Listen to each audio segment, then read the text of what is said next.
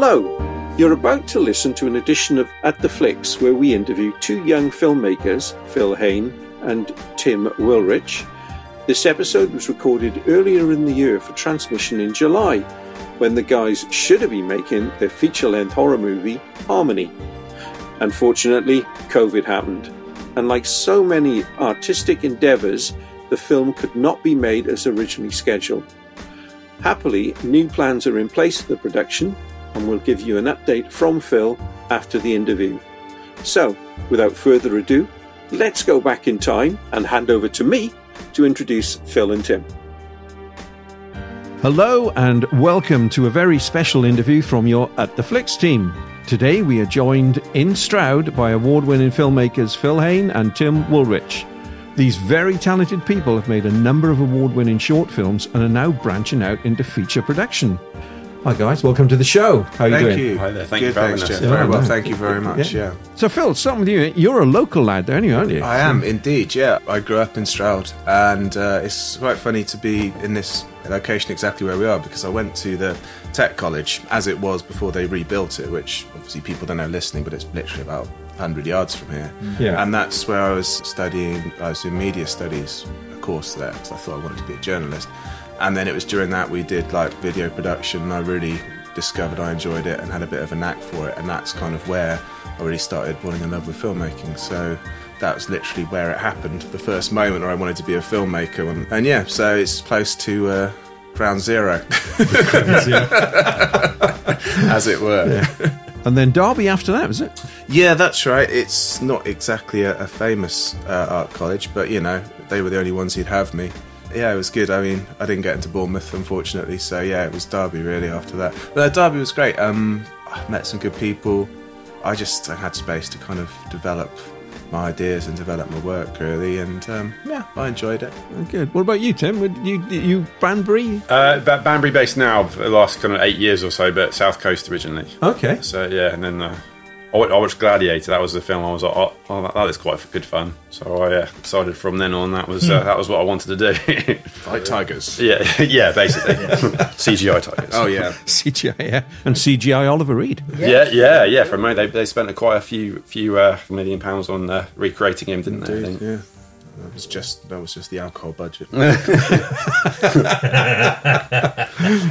Yeah, no, I didn't get into Bournemouth either. I went to Southampton Solent for that, and then been kind of plying trade ever since in various kind of industries. So how did you guys meet? We met through Mark, who's the writer of this one, and so we both worked with Mark a few times now, and then we met at Cannes for the film festival a few years ago. 2017, wasn't it? Yeah, it was 17. Yeah, we saw him out there. We were having some drinks. We were hanging out with a chap called Brian Usner and John Penny, a filmmaker. Brian Usner, he produced films like Honey, I Shrunk the Kids, Reanimator, Bride of Reanimator, From Beyond, directed some of these Society, some of these amazing horror films. So Mark knows a close friend of his, and so I get to hang out with this guy. He's like a childhood hero of mine. But we all sat around having drinks at table, and yeah, Tim came up, and we were out there with Stained, I think, this year. So we chatted about, because Mark and I have a feature version of Stain, a short film we made a few years ago, and we talked about that, and I sent you some stuff, and you went, "It's bizarre, but well, it would go away. Get the hell away from me." I can imagine the opening weirdo. line. You think society's out there? Look at this. Well, yes. But then I think Tim was like, it was nice, but you know, again, it's sort of, we were looking at a first feature film, and he was like, well, it. Probably a second, probably even a third feature film, to be honest. It's not a first one. So we went our separate ways for a bit, and then Mark and I working together, and then Mark wrote and directed Guardians, which is our first feature film, and that Tim sort of came into the conversation again, because how take it from there? You were in a situation where you had one that was cooking. Yeah, so I've got kind of 2 or 3 features that I'm working on the scripts for the moment, getting them right, and being very impatient, I wanted something that was kind of ready to go, and then Mark suggested this one, Harmony. So then we had a chat. I think kind of probably a couple of weeks after that, and then bit between our teeth ever since then. Yeah. So and that was in the summer last year. So yeah, been 6-7 months ago. Yeah, rustling along since then. So you cover all bases, don't you? I mean, you obviously you write stuff and direct stuff, and now you're producing this one as well, Tim. Yeah. So it's a good little nice team to have, obviously, because that's the trouble. Obviously, if you got to have people that have different strengths and do the different hats rather than all wanting to be the same thing, because you can't really work together so much like that. Yeah. So it's I don't know if it's happened by dumb luck, or it's just kind of the right people have all gelled together at the right time. Is that where Brainhound comes into it? Is that sort of like the gel that brings it? This is the production company. Yeah, well, that's our production company. Yeah. Tim, this is sort of this film itself is going to be a joint production between Brainhound and Limbo Pictures. That's Tim's company. So it's sort of both of us bringing our stuff into it. I mean, but Brainhound and Mark and I have been working together for a long time now. I think it's been 10 years since we kind of made our first proper short film, but a couple of years before that doing theatre stuff, which is how we met originally, doing stuff at the Old Red Lion up in Angel, up in London. And then I got asked to direct a showcase at Soho Theatre, and Mark had written a script for that, and we got paired up, and we were just like, yeah, great. And we've just been talking about movies ever since, really. Mark and I have been together making stuff for a long time. Do you find it easy to jump between theatre and cinema? Oh, well, to be honest, I only really did theatre as a sort of way into things. I love theatre, it's great, but to be honest, I got asked to do it, and I was like, well, I'm very much a fledgling film director, but I'd made sort of a good few short films up to then. And I was like, it's directing, how different can it be? It can be very, very, very fucking different. And it was really strange. I annoyed quite a lot of people because I really didn't know what I was doing in terms of just very much an actor's and a writer's. Director at theatre kind of needs to be, in my view anyway, kind of like almost like a newsreader. If they do their job well, you don't even notice, and if they do their job badly, everybody loses their mind. I got better at it, and I've stuck with film since. I'd like to go back and do some theatre, knowing a lot more about working with actors now, and just being a bit older and a little bit wiser. You worked in theatre, Tim, or not? No, not at all. I tell a lie. I did the lighting of my school play when I was in year 4. But other than that, excellent. So the reason we're all here today, and obviously chatting around various things, but we're going to be talking shortly about a new project you guys are working on called Harmony, and it's going to be filmed locally in Stroud. Now, before we get onto that, I'd like just to cover some of your back catalogues. I think there's some fascinating stories and certainly some fascinating films there. Now, I watched the zombie comedy I Am Lonely. What was your inspiration behind that one, Phil? I didn't write it. Actually, a gentleman by the name of Jonathan Brown wrote it, who is Mark's brother, who's also a writer and a journalist. And you'd have to talk to me about the exact inspiration, but it was kind of the idea of the last man alive after a zombie apocalypse is really a bit of an idiot who doesn't have any self-awareness and just kind of blunders around the place. So it's just sort of a bit incompetent, just a bit sort of self-involved. And that was just kind of it, really. And it was sort of, the title was sort of a riff on I Am Legend, the Will Smith kind of sort of this amazing guy who's sort of, does stuff, and he's just kind of the opposite of that. It was easy to do. I had sort of a selection of scripts from, we used to do a thing called, Mark and Fred Fournier, our sort of editor, used to do a thing called a Tin Can Podcast with a big group of writers and actors. So it allowed them to just get around microphones, much like this, and record a story. And then Fred would take it, edit it, and put the sound effects in. And it kind of allowed to sort of test out scripts. So they were doing one every week for several months sort of things. We had a load of these lovely little stories. And so kind of had the pick of them. And I Am Lonely was great. It was there. One location, one actor, really. Well, 2 actors, very important. 2 actors, and the 2 zombies on the stairs. And the 2 zombies on the stairs, of course. One of whom is actually really Heather Taylor. She's gone off to the States. She's a filmmaker herself. Has done some pretty amazing stuff. So that was basically the idea. We didn't, we had a little bit of money. And we wanted to keep shooting, and so we got a few people together, and we just went, all right.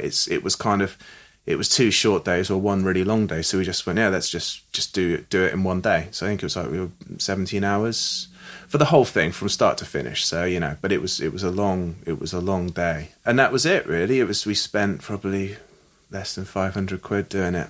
No, because it was all sort of dark and it will only be candlelights. Just needed a few sort of dados, 100, 150 watt lights, a little bit of bounce in there.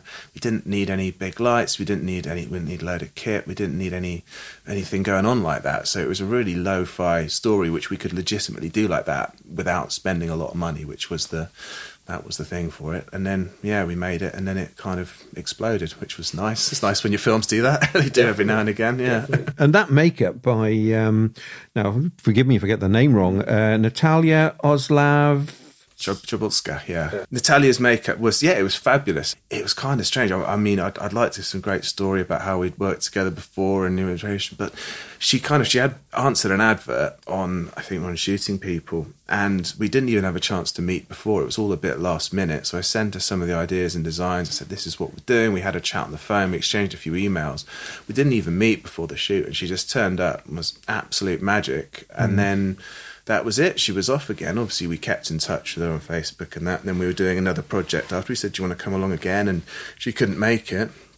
And we kind of didn't see each other again after that, which was a shame. She's, magnificent makeup artist. But, I don't have a better story than that, unfortunately. She arrived and then disappeared again, and that was it. It was like, happens sometimes. Yeah, and I looked at her IMDb credits, and she hasn't done anything for years. I know. Really? Yeah, I know.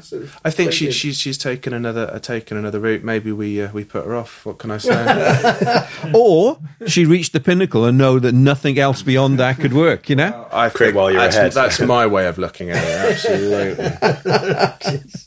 The subject of makeup, you do put that actor Chris Spyrides through a lot of... I know, Spirit. Mr. Spirit, it's just such a shame. He's such a trooper. I kind of realised that he's only ever been dead, both in Stained and I Am Lonely, because he was in Stained. He's kind of this, he's a very different kind of dead, I guess, but bit more active. But yeah, he does go through it. I mean, bless him. Those contact, they're so uncomfortable. They really are. But he's such a trooper. He was brilliant. It was kind of weird because that film went on to do so well. And even though it's kind of weird because most of the film he's just sort of lying on the ground making occasional noises. So we sort of spoke to some people who were immediately around, and they were, I don't want to do it. I don't want to do it. I'm like, all right. And then Chris, he's a fantastic actor. He looked at it and he went, I can do it. Like I think an actor, you look at it and you go, I can really make something. I can do something with it. And then the film went on to do really well and get sort of a lot of recognition. So, it was really good. I think it goes to show that there are no small parts. But it's a big part in the film, but still it wasn't very attractive, I think, to some people. And I was just like, there you go, it's... So there we go, Tim. If you're making a film without makeup, I reckon you can get him. I can't wait to... I can't wait to put Chris in a situation where he's, not dead and covered in shit. Oh yeah, and more on the covered in shit coming up very shortly. So one thing I'm not 100% sure, and if you could clarify this to me, Phil, it'd be great. What's the relationship between I Am Lonely and Zombie World? Well, Zombie World is a compilation feature. You see these around. They do them, I think, with horror films particularly. But basically, you get contacted. Somebody sees your film, they like it, and they're like, "Well, we want your film as part of a compilation." So Zombie World is exactly that. I think they did a sequel not so long ago, a year or two back. But as I said, I Am Lonely, we got really lucky. We've been going to Cannes for quite a few years because we know someone who kind of has someone Mark's family actually has a house, had a little place in Nice where we used to stay, and now they actually are on Antibes, which is even closer. It's convenient, to put it mildly. But, Cannes is great. So Mark's been going for a long time. I think I went first time in 2010. And they have something called the Short Film Corner there. Now, it's evolved over the years. I think we were very lucky. We caught it at its absolute zenith. So basically, you put your film into the Short Film Corner, and that gives you accreditation, which means you can go into the festival. You have to pay, maybe it was 80 or 90 euros, something like that. So we'd done that the year before, and it was a good way of getting in and meeting other short filmmakers. And it was, it was, and we went there and had a good time as well because it was a lot of fun. Still is.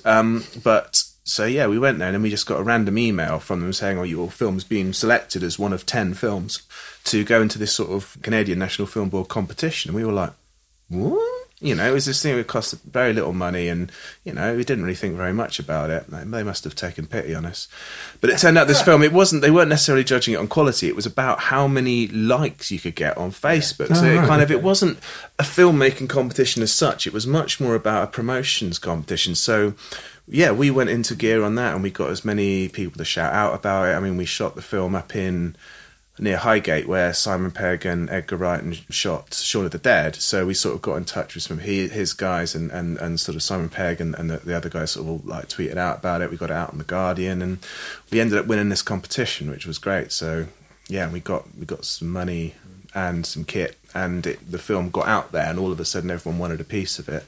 The production company Did Zombie World got in touch with us and said they wanted it, and we were like, yeah, sure, no worries, because it's always good to get your stuff out there, and that's how it sort of became part of the compilation. I think it's available on Amazon Prime, I think. Okay, to watch. So yeah, we'll check that out. And also, little fact, there was an actor that, because it's about the zombie apocalypse. And it's like there's a guy who plays a newsreader, and he kind of strings together all of the various sort of segments, and it's played by an actor called Bob Oberst Jr., who has done so much stuff it's untrue, but it's very weird. I saw this guy was in it, but he was in a film called Coyote, which I saw at Horror on Sea Festival. So it's an empty, and it's a very weird kind of vaguely sort of taxi driver / pie, as in the Darren Aronofsky film, kind of descent into madness, and how I just thought he was fantastic in it. And then the next year I see the Zombie World thing, and it's the same actor doing it, and I was like, oh, it's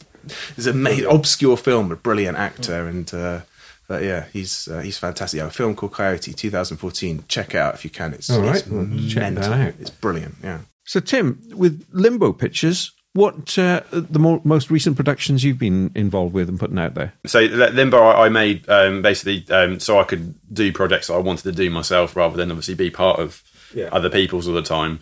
And started off, I think the first one I did two in 2017, 2 short films. One of which was Pardon the Intrusion, which I came on board as a producer, and then obviously brought it through my company and the writer and directors, and we actually that did really well in festivals, kind of in the States, and won I think 4 or 5 awards. So we basically got shortlisted from the Oscars for that, not nominated, but shortlisted still in 100 odd films. So that was really cool, and then kind of to kind of understand how that works. So that was a pretty good grounding first off for that, and I think I've done probably 2 or 3 more short films since then, with various degrees of success. You know, that not any big awards, but obviously they've gone around the festival circuit, and followed them around and seen different parts of the world because of it, which has been pretty awesome. And just again to learn a bit more about how the whole thing works has been good. And then just been kind of now decided definitively just to work on features, and that's where ultimately everyone wants to go. And I think a lot of people get kind of too bogged down in just making short after short after short, and it's easier. Definitely features are definitely bigger and scarier, but ultimately that's the end goal for everyone, really, isn't it? So that's kind of just got the bit between my teeth to do that now. It's brilliant, because we've caught you at the right time, really. I mean, you guys are now moving, as you say, from shorts into features.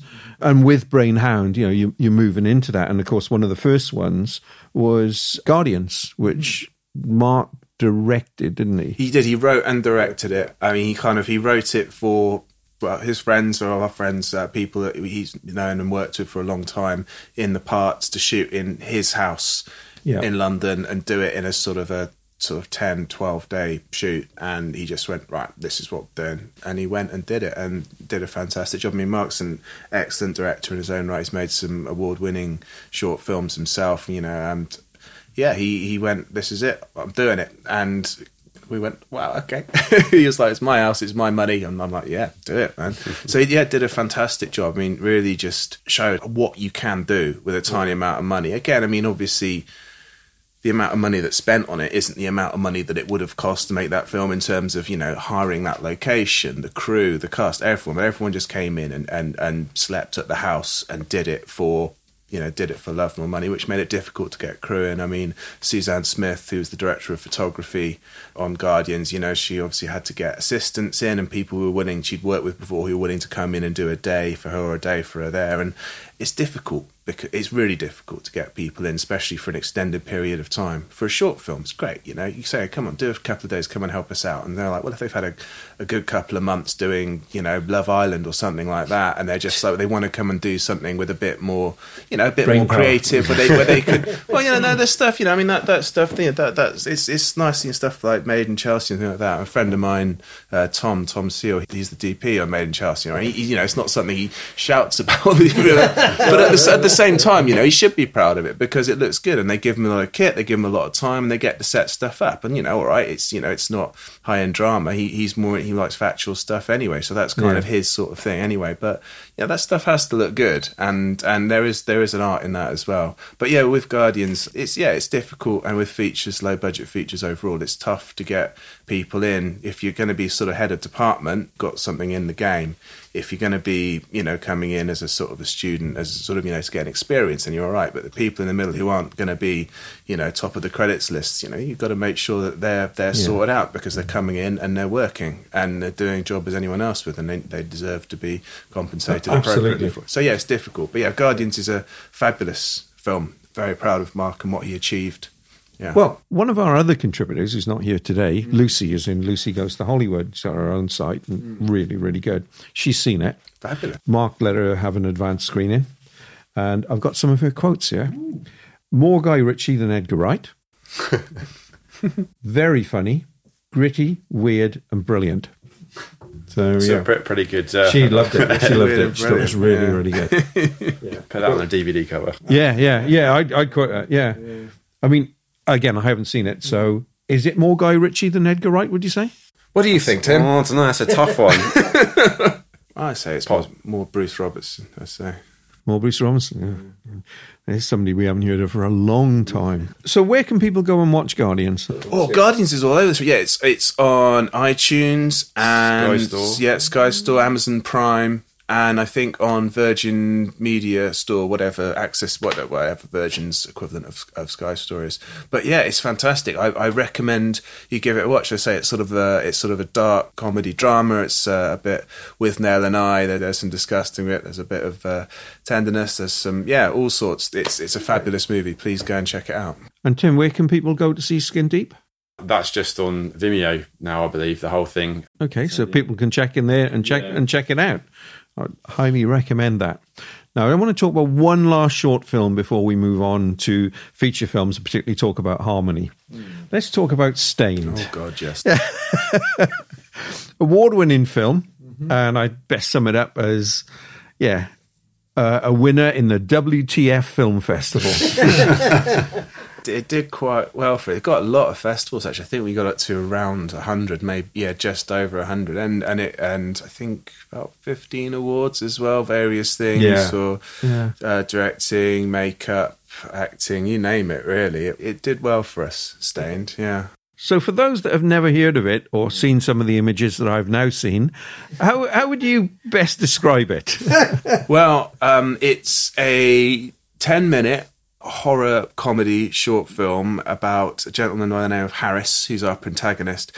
Basically, he runs out of toilet paper after he's been, and this oversight summons the evil demon Fecal George, who then bullies and harangues him because he's got a dirty body, and then he kind of chases him to the corner shop as he goes to get more toilet paper and just bullies and shouts at him while he's trying to buy toilet paper.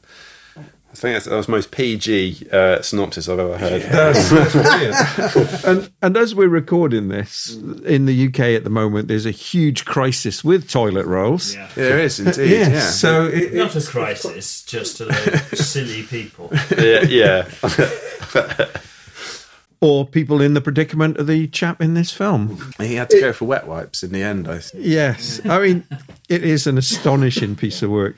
But yeah, it's pretty bizarre. Again, that's from Mark's very special mind, and that was from Tin Can Podcast as well. But obviously, we had to adapt it, which was a very interesting process because it was written for the radio. Yeah. So I was given the script, which is basically the radio script, and then Mark and I worked to kind of adapt it. The radio started with him sat in the lounge having a cup of coffee, and then he needs to go to the toilet, and it was like, so that was all kind of described there, but like. So all the stuff with him making the cup of coffee, everything at the start, that was something which I put in there and I wanted to sort of bring together, and the whole thing with the biscuit. But then the ending, of course, because it was audio, it had to be, you know, a reveal of a radio announcer talking about a serial killer in the local area sort of thing. But I was like, well, obviously we're not having that because it's a film. I want to show it visually. How are we going to do it? And I was like, well, there's only one way to do it, isn't it? It's got to be Head in the Fridge. The old Head in the Fridge classic. So, yeah, that was what we did. And then for that, Chris had to have a full cast made of his head, which meant our makeup tech, Virginia Popova, so he had to like literally have his entire head covered with latex. Right. So Vaseline the whole head up, and then holding on there, and like literally, so he had to have these things, had to keep his nose clear, otherwise he would have died. He was suffocating, you know, keep there, and he had to be had this thing completely covering his head, had to be in there for about 5 or 6 minutes before you can actually crack it and take it off. Yeah, I mean, it was you know, I was there. I've got photographs of the process, and it's quite terrifying. I wouldn't want to do it. It made this perfect image of his head, which sat beautifully in the fridge, obviously. And then Chris got to take it home afterwards. Has he still got it then? Yeah, he does. He takes it out on Halloween. Jesus wept. Yeah. Very lifelike until you get it's really close. Good. It's a lovely little prop. One last cast member I want to talk about. I thought Fitzmarcus, just deadpan. Everything else is manic. Totally deadpan.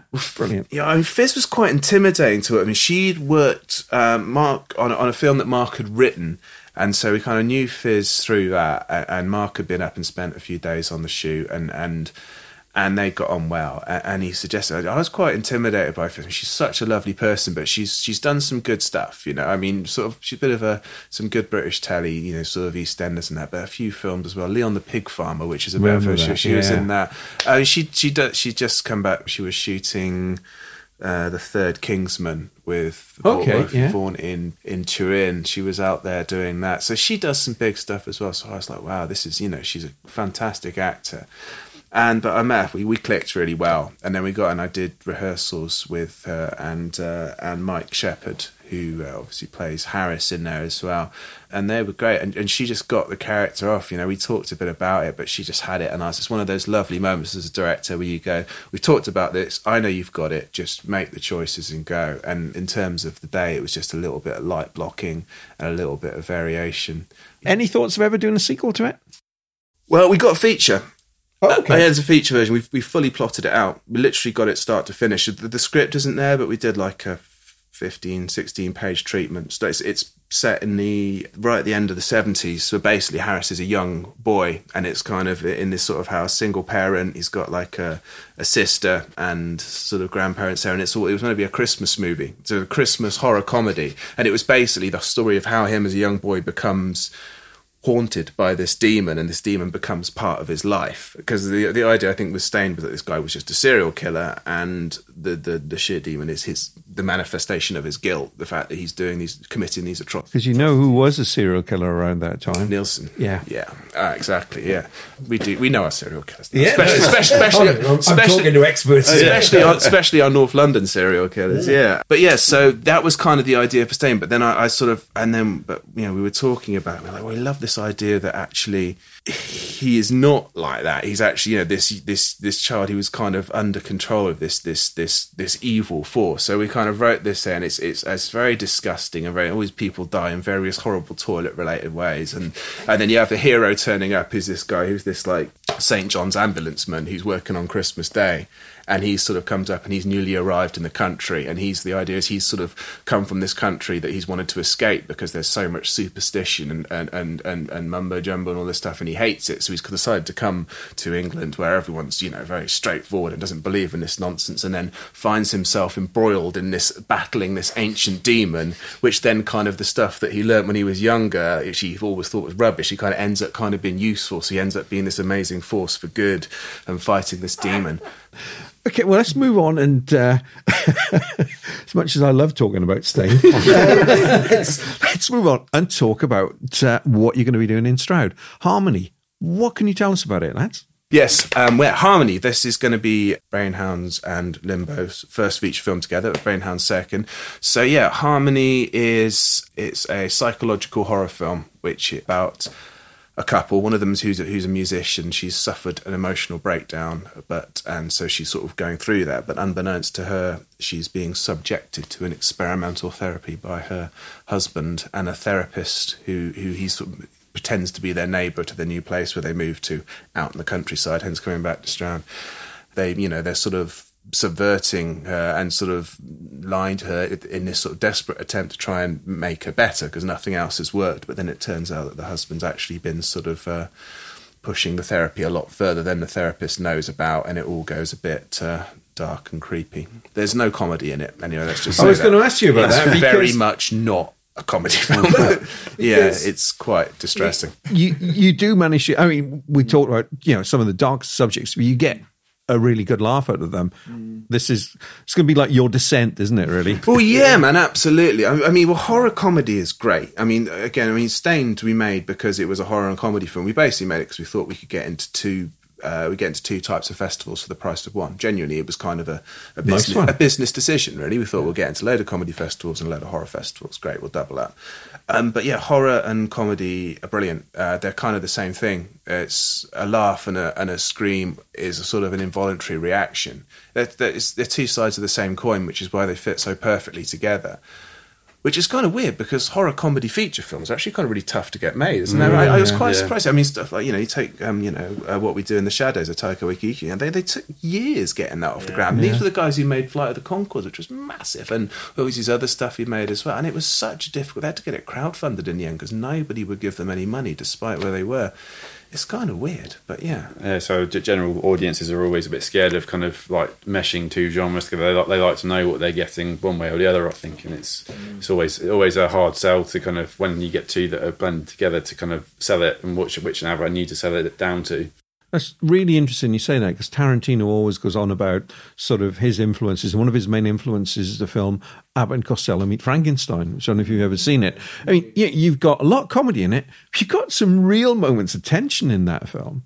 And it's a lovely balance when you can do it. Yeah, it's a tightrope to walk. When it's done well, you have to really admire it and kind of applaud it, because it's tricky. I think most of the ones you've done well, and I'm sure that someone who knows more, has more film history than me or knows, it's the ones that they're comedy with elements of horror. I don't think you get sort of many horror films with elements of comedy, and Ginger Snap strikes me as one. It's a proper horror film, but with some nice little sort of kind of 90s snidey sort of slacker comedy, kind of slacker, but sort of teenage, sort of like deadpan comedy to it kind of thing. I think that's probably an example that springs to mind. But even John Carpenter's Halloween, there's a lot of humour, character-based humour in there. I think it's good to get a tension deflator, isn't it? Because obviously you spend so much time kind of like, well, if you're doing it right, for a horror film, you're genuinely tense, and not so people will love the chance to have a giggle or a laugh, and you do generally see a few kind of laugh out loud moments in horror films. So I went and saw Fantasy Island last night with the new Jason Blum one. Any good? It was for about half of it. So I won't go on to it. So I'll be here for another hour just talking about that and what was good, and then all the really bad bits of it. A lot of kind of either deadpan or kind of proper like comedic moments or comedic characters in a horror film, because it does kind of deflates tension. And one of the things I'm interested in as we've been talking today is, the close relationship you two have got creatively. Does that mean that when you're making the film, you're solely production, you're solely direction, or will you be constantly exchanging ideas as you go through the process? Oh, that's a good question. I think ultimately creative is going to be fair. I mean, that basically for this one, obviously, I'm more than happy to be a sounding board where possible, and obviously we have had many a conversation already. But for me, it's kind of with producer hat on, kind of give him all the tools that it needs to have, so everything kind of we can possibly do creatively is accessible to him to make it the best it can be, really, which is. Well, I say that's obviously the job producer-wise is to make sure you can make it the best production it can possibly be. There'll always be conversations. Oh, absolutely. If I'm not out the back making the tea and coffee. Well, it all crosses over, all crosses around. I mean, especially we're trying to we're doing our sort of our first tentative steps, and we're not going to go out and get a lot of money for this. I think I can cut it like that, and so it's all going to be a lot of chipping in. There's going to have to be that can-do attitude, and that's obviously organisationally, we'll be discussing things, but when it comes to creativity, there will be decisions that will need to be made to a certain extent based on the time that we have, the money we have, what we have available to us, and those will be discussions we have. Creative solutions, I guess. Creative solutions to being creative, I suppose. So that's a fact of life. That's the way it is. But I think you have to prove that you can do something like this with nothing. You have to prove that you can magic it out. I mean, you look at the filmmakers who've come up who are out there now doing these huge budget films, and they went out there and they created something out of nothing, and that's what you have to do to give yourself a chance. Now, with the digital revolution, there's a lot of people out there doing it. There's a lot more feature films out there than there ever were, but still, to go out and create something of real quality with hardly any money is an incredibly rare thing to do. And if you can go out and achieve that and hit all the fronts of it, you've got a chance, you've got a chance of getting noticed and going on and doing it. But no one is going to go, oh, you've done a few nice short films, unless you kind of win the short film Oscar or something like that, or the Palme d'Or. Then no one's going to bowl up to you and go, oh, feature film, here's a 6-figure sum of money, go. I just don't think it really works like that. It does happen sometimes. You hear about those stories, but for every time it does, there's about 1 million other people that are doing it. The realistic way. and you also see they got a connection to somebody famous. Yeah. So you have a a lot of it obviously is in this industry is who and how the kind of the relationship you can pull on, even if it is someone back of house that you can kind of put the film in front of the right person, or it's someone in front of the camera that can give your film some bona fide kind of credentials, and people will take note of it that way. So it does work in all ways, and if you're lucky enough to have those, and that's great. But unfortunately for us, we don't. Not yet. We're pursuing avenues. I mean, we there was one of the roles was particularly written. We thought we can get someone in, so we to play. So we are approaching people, just hoping to show them the script. This is it. We'll need you for a few days. Come in and do it. We'll wait and see. Free chocolate biscuits. Oh, God, yes. So many chocolate biscuits. Yeah. Organic, of course. So you've got your script. Yes. You've got your locations, and we'll talk about that in a moment. Where are we at this stage of the development of the film then? So at the moment, we're scheduled to do principal photography, shoot the film in August this year. So all going to happen 2020. I think ultimately we've been working on it probably six odd months now, kind of getting things in place, obviously getting up to speed with how we want to do it, and starting to get people like crew involved now, and also all that time has been utilised to kind of start looking at investors and find investment in the project, because obviously we need some outside help and some money from other sources to kind of get it to where we want to, make sure we can spend the money and get it to look kind of the quality we want to have it on screen. We're not quite in pre-production stages yet, but we're kind of getting very close to that now. So getting crew together, talking to cast, and we've got a preferred cast. We've got like a run through with them in the next couple of weeks as well, haven't we? Yeah, that's right. Yeah, we're not in a stage to announce anything, but we've spoken to actors we really like, and they both like the script, they like the idea, the schedule's got potential. So we've had meetings, and we just want to get them together and see how it goes, really. But we got potential there. Again, it's very difficult. There's so many different pieces. It's like a planet forming in space. It's just a swirl of dust until it's not. It's hard to see so many different elements, but I think you keep focus on what you're trying to do. You're going to get some people, you're going to get some equipment, you're going to get them at a certain place, and you're going to get those shots. And if you just keep your focus on that. No, excellent.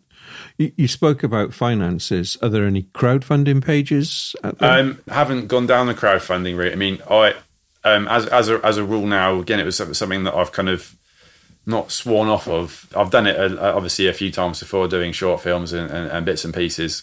It is literally a full-time job to do that campaign. I mean, it is. I mean, that in itself is difficult to do.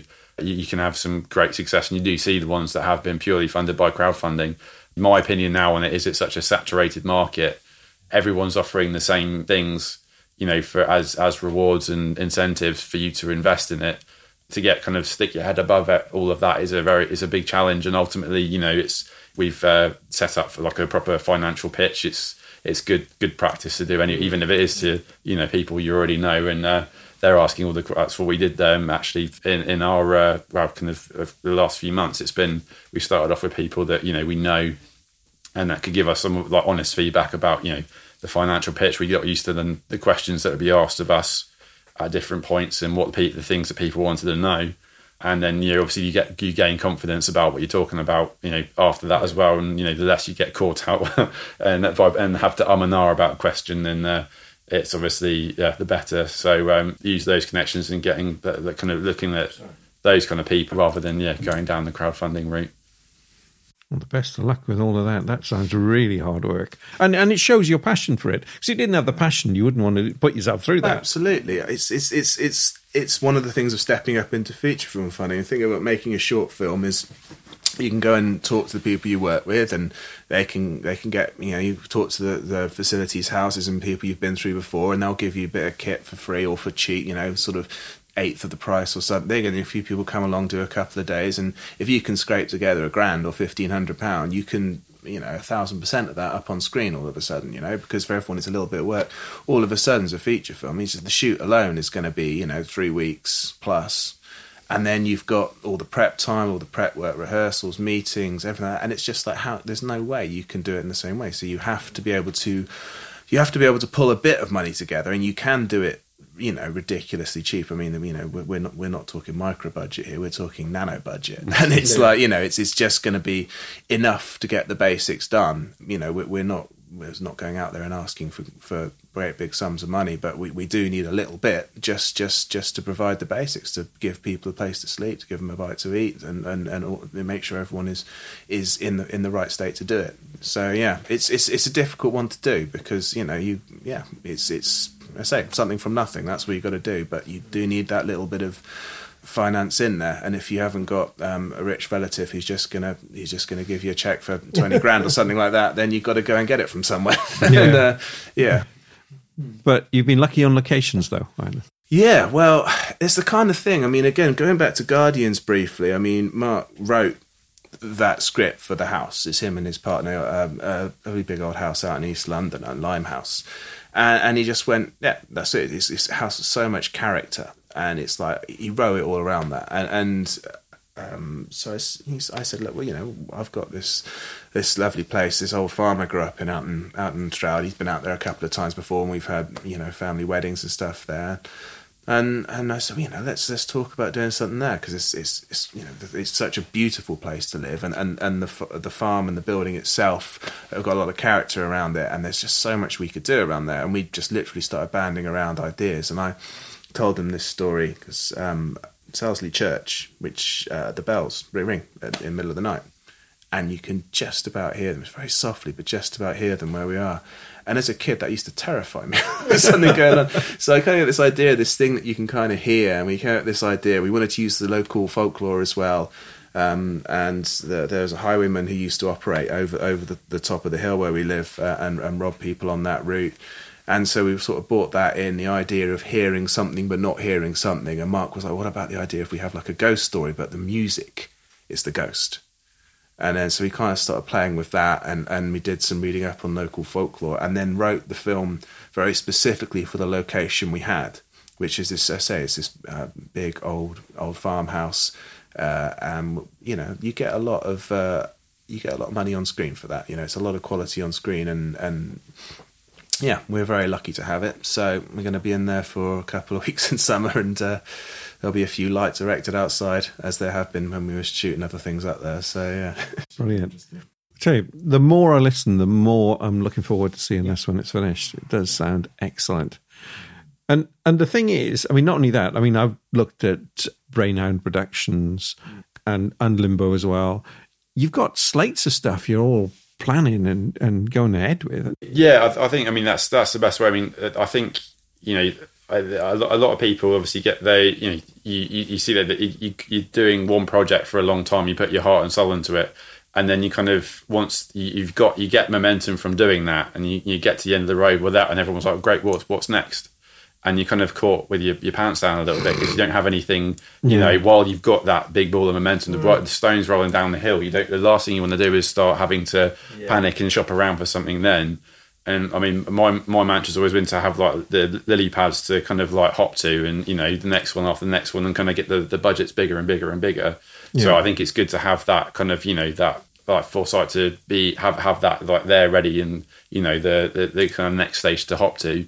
Because otherwise, so why if and when, you know, we get the momentum, that it's a case of, well, we know where we're going next, and there's a clear kind of path there ready. So while Harmony's going through its editing phase, you're already on to your next project, already thinking. Yeah, I mean that's the ideal, isn't it? Absolutely. So we've got. I mean, I don't know how many between us we've got, but there's I think probably about 4 or 5. So you know, again, different budgets and different kind of veins, but it's.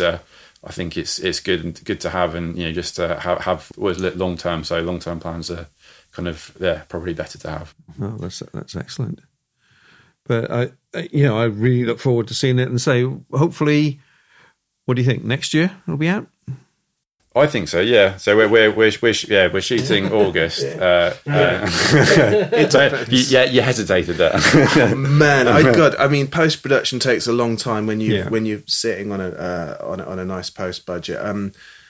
It'll depend, as everything always does. I know the editor I want to go with, who's absolute genius and a good friend, but I say he's kind of gone up to the next level now, so he's not going to be so easy to get. Post production, it does take a while. Yeah, you just have to sit there with a whip behind everybody. I hope so. I really do. I mean, I think if we get it shot, we will get it shot in August, and then we will just have to see. It's tough, and that's one thing you learn. It's like, you know, it's a marathon, so you go do it for the shoot, but you've got to keep for the next 12, 18 months after the shoot, which is, for me, you know, the post-production is, obviously it's all incredible, but, you know, it's the most creative. Okay, when you're writing and everything, that's great, and when you're planning everything, when you get into the post, that's the real nuts and bolts for me. That's what I really love doing as a director, is sitting there with my editor, my sound, my the sound editor, the sound. Everyone doing the Foley work and all that. That's when it starts to get really juicy. So you got to keep plenty in the tank for that. It's I don't know how long it's going to take though. It'd be lovely to have it done for May. At least something to go and show in May. Yeah, that'd be good. Yeah. And we'd like to track it every step of the way, if that's all right with you. And certainly sort of give, you know, little updates. We do movie news columns, so we'll cover it in there, and the occasional interview as we get into the next phase. So we just keep it fresh, you know, for our listeners, so that they know what's going on. We appreciate it. Yeah, we'd love to be involved in that. I mean, it's it'd be a fabulous thing to do. Well, I think it's such a great idea, you know, a ghost story, but a ghost story through music. Sounds tremendous. This is a winner of an idea. I think where you've chosen to film it is incredible. I think it's going to be a winner all the way, and would love to keep in touch on this one. Oh, thank you. Yeah, of course. Yeah, I'm sure.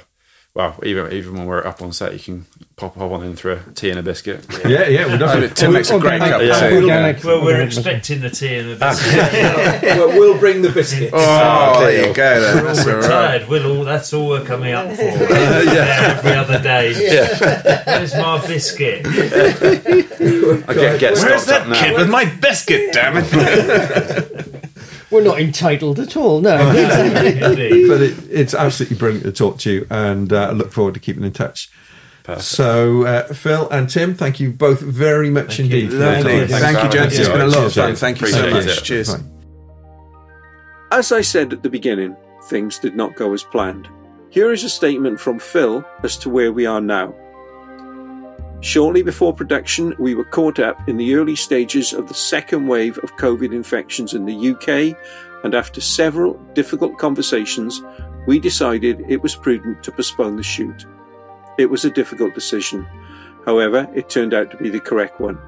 We are currently planning to shoot Harmony in Stroud over March and April 2021. That's the end of Phil's statement. We are keeping in touch with Phil, and when filming does start, we hope to be on set for the tea and biscuits and to report to you, our listeners, about Harmony's progress. And it'll be in that order. So for now, stay safe and see you on the next episode.